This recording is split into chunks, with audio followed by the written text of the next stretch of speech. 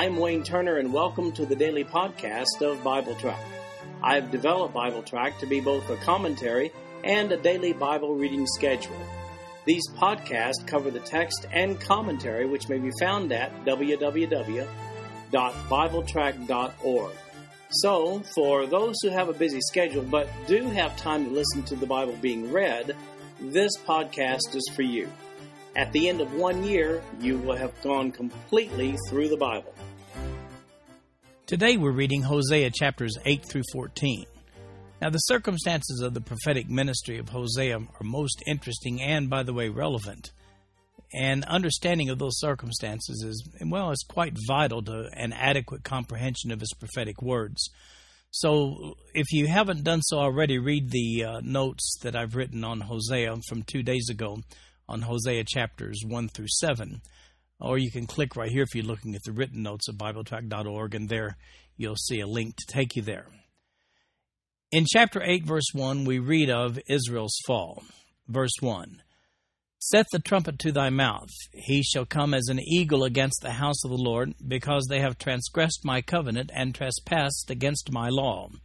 Israel shall cry unto me, My God, we know thee. Israel hath cast off the thing that is good. The enemy shall pursue him. They have set up kings, but not by me. They have made princes, and I knew it not. Of their silver and their gold have they made them idols, that they may be cut off. Thy calf, O Samaria, hath cast thee off. Mine anger is kindled against them. How long will it be ere they attain to innocency? For from Israel was it also, the workman made it. Therefore it is not God, but the calf of Samaria shall be broken in pieces.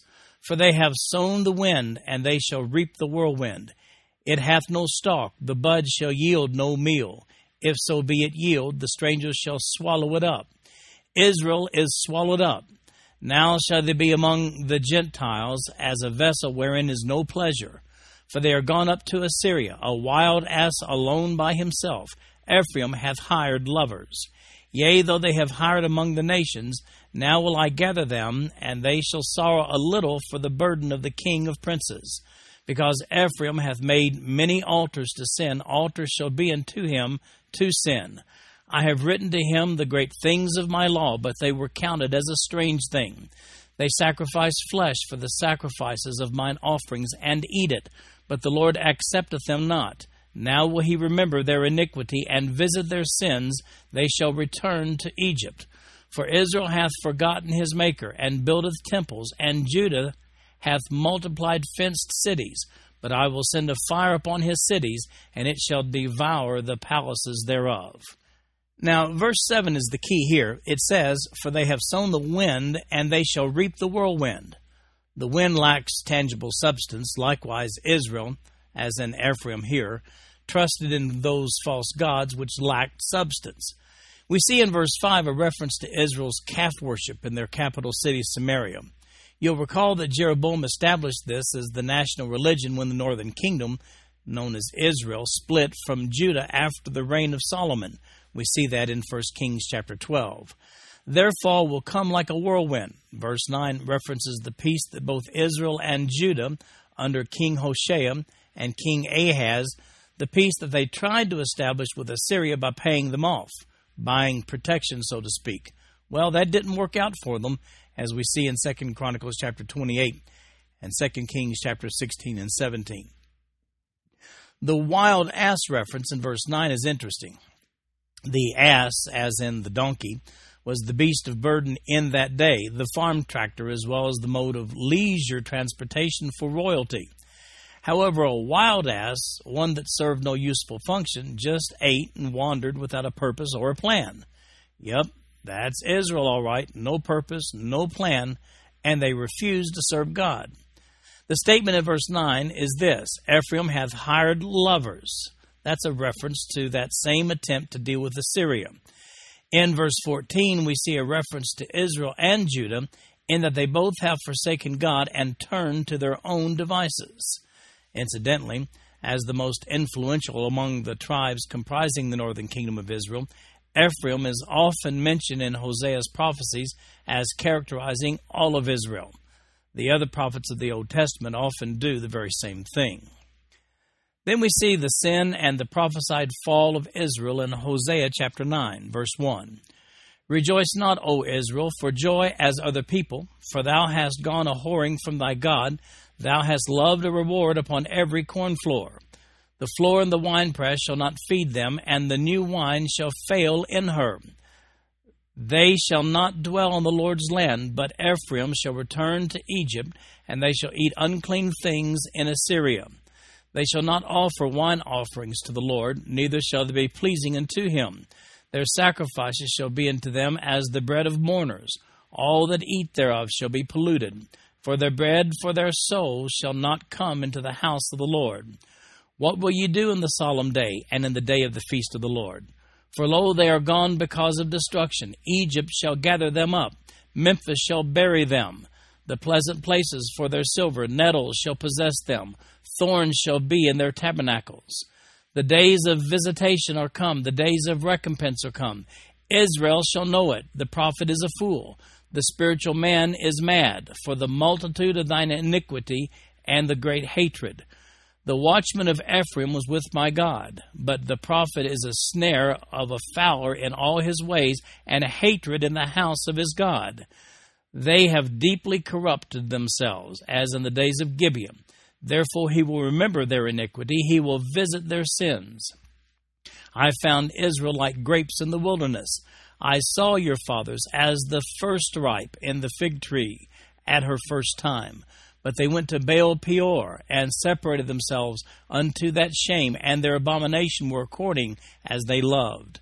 As for Ephraim, their glory shall fly away like a bird, from the birth, and from the womb, and from the conception. Though they bring up their children, yet will I bereave them, that there shall not be a man left, yea, woe also to them when I depart from them. Ephraim, as I saw Tyrus, is planted in a pleasant place, but Ephraim shall bring forth his children to the murderer. Give them, O Lord, what thou wilt give. Give them a miscarrying womb and dry breast. All their wickedness is in Gilgal. For there I hated them for the wickedness of their doings. I will drive them out of mine house. I will love them no more. All their princes are revolters. Ephraim is smitten. Their root is dried up. They shall bear no fruit. Yea, though they bring forth, yet will I slay even the beloved fruit of their womb.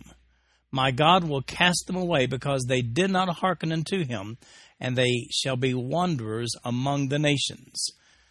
Chapter 9 here continues with the theme of prophecy against the sin of Israel, also known as Ephraim, also known as Samaria. The adultery mentioned is the spiritual adultery of going after other gods and turning their backs on the one true God. The references to Egypt in verses 3 and 6 are prophecies that Israel will return to the same corruption they left when God led them out of Egypt under Moses, but this time to Assyria in verse 3.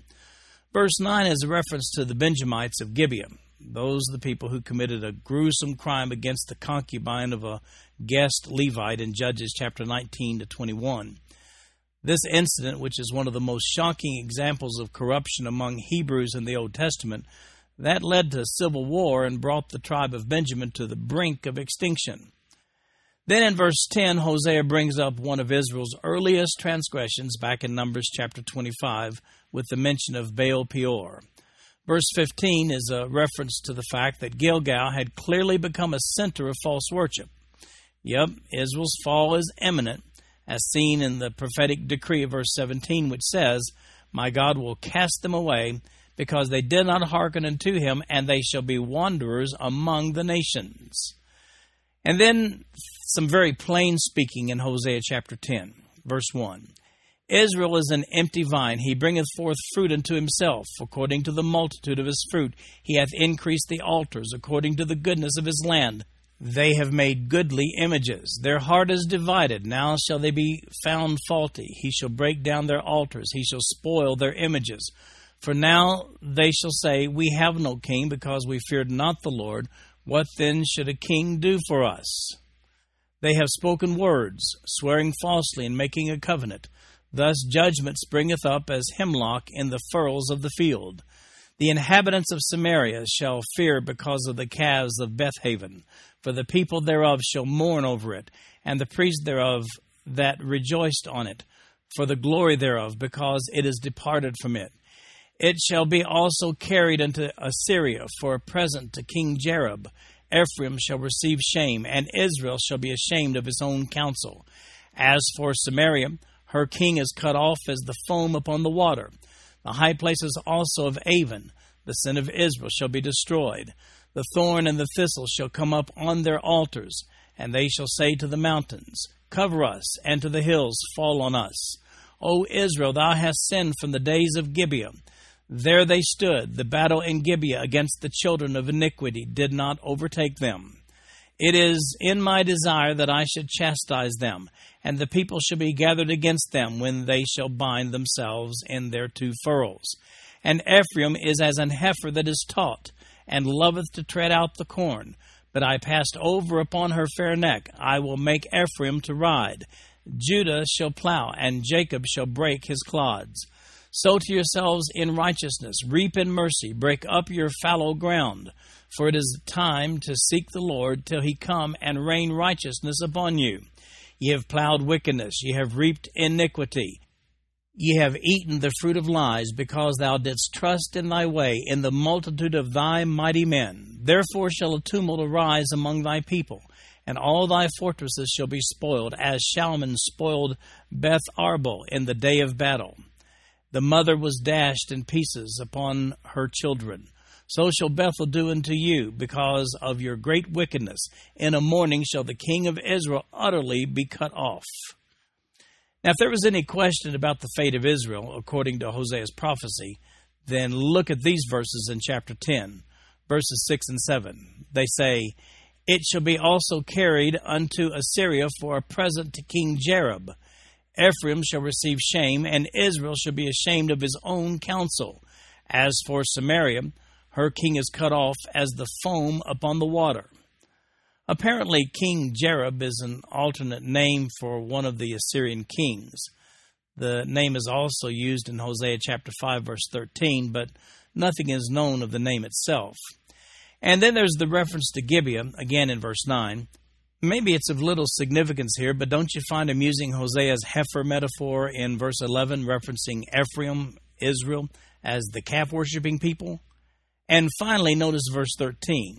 It says, Ye have plowed wickedness, ye have reaped iniquity, ye have eaten the fruit of lies, because thou didst trust in thy way, in the multitude of thy mighty men. Well, that's it.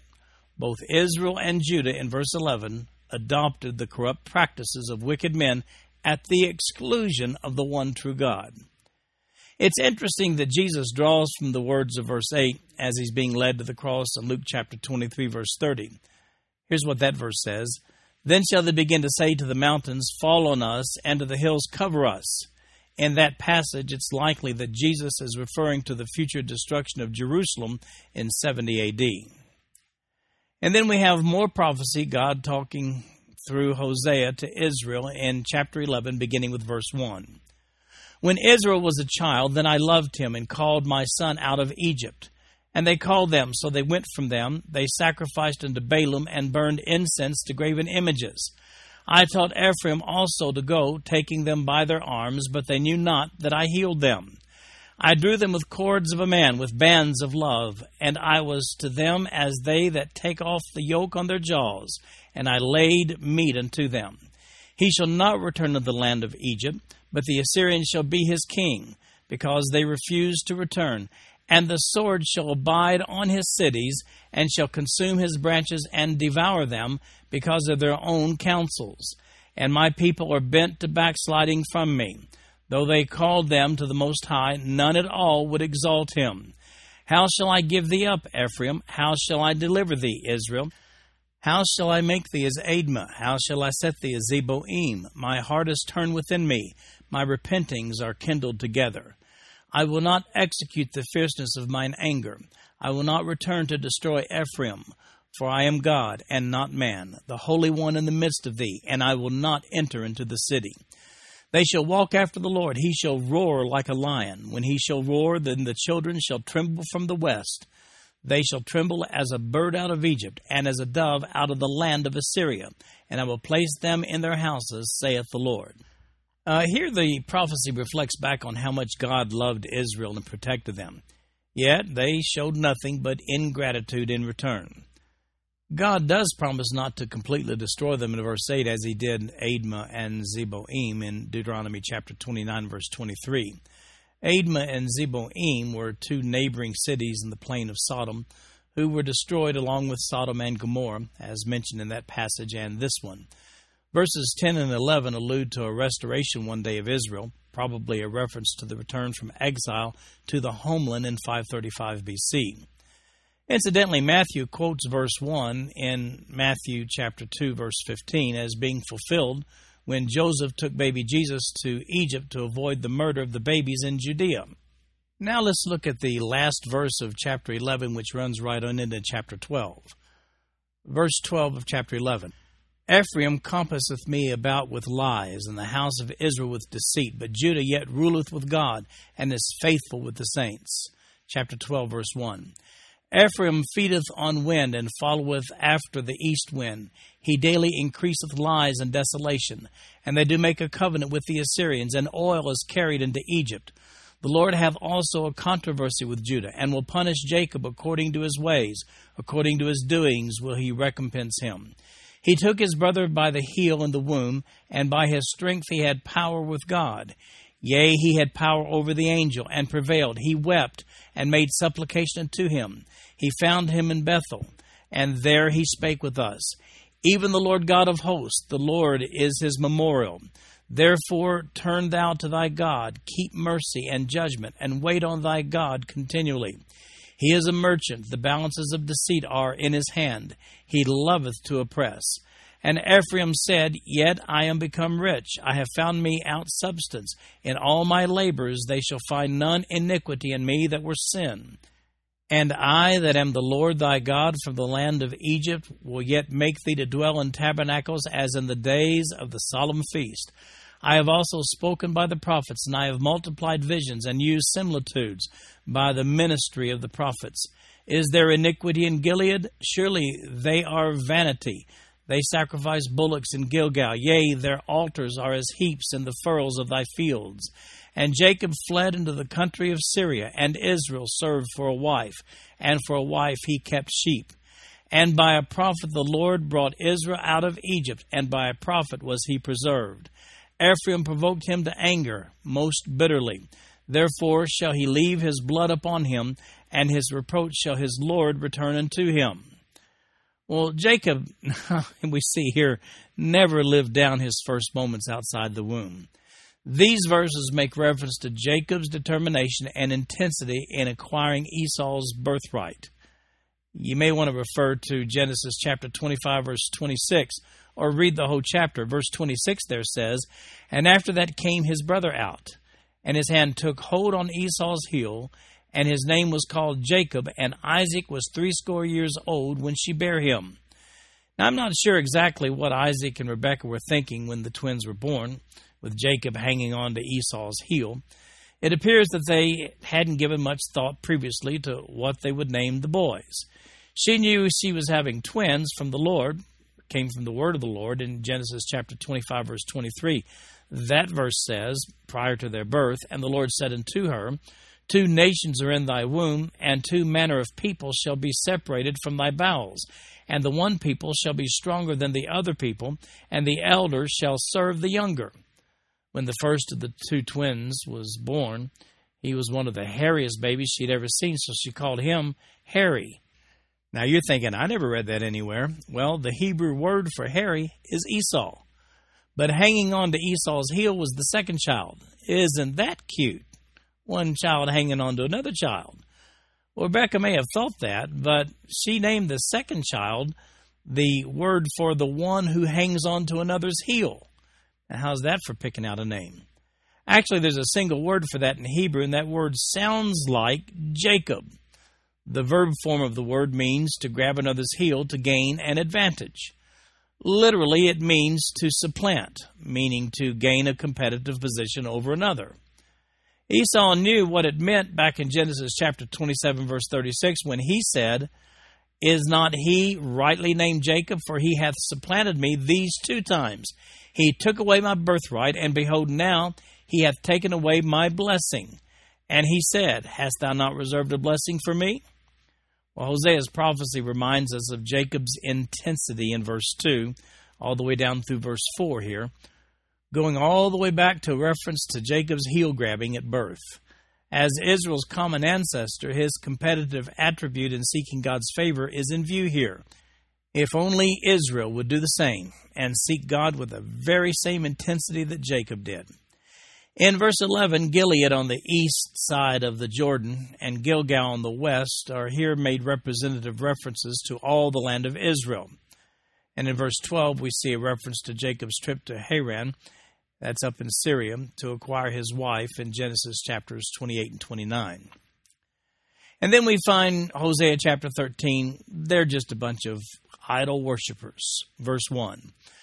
When Ephraim spake trembling, he exalted himself in Israel, but when he offended in Baal, he died.